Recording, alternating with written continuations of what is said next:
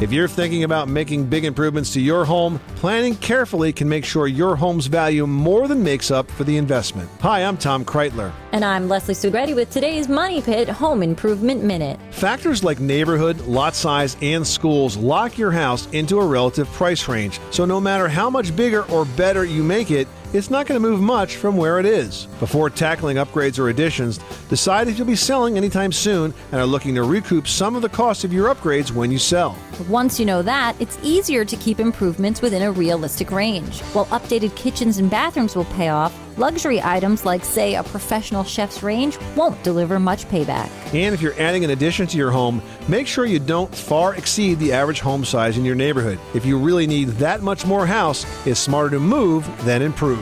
I'm Tom Kreitler. For more Money Pit home improvement tips, visit MoneyPit.com. You live in a money pit. Traffic jams, tailgating, pile-ups.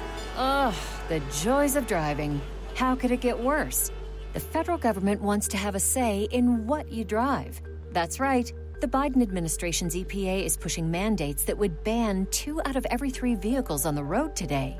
Don't let Washington become your backseat driver. Protect the freedom of driving your way.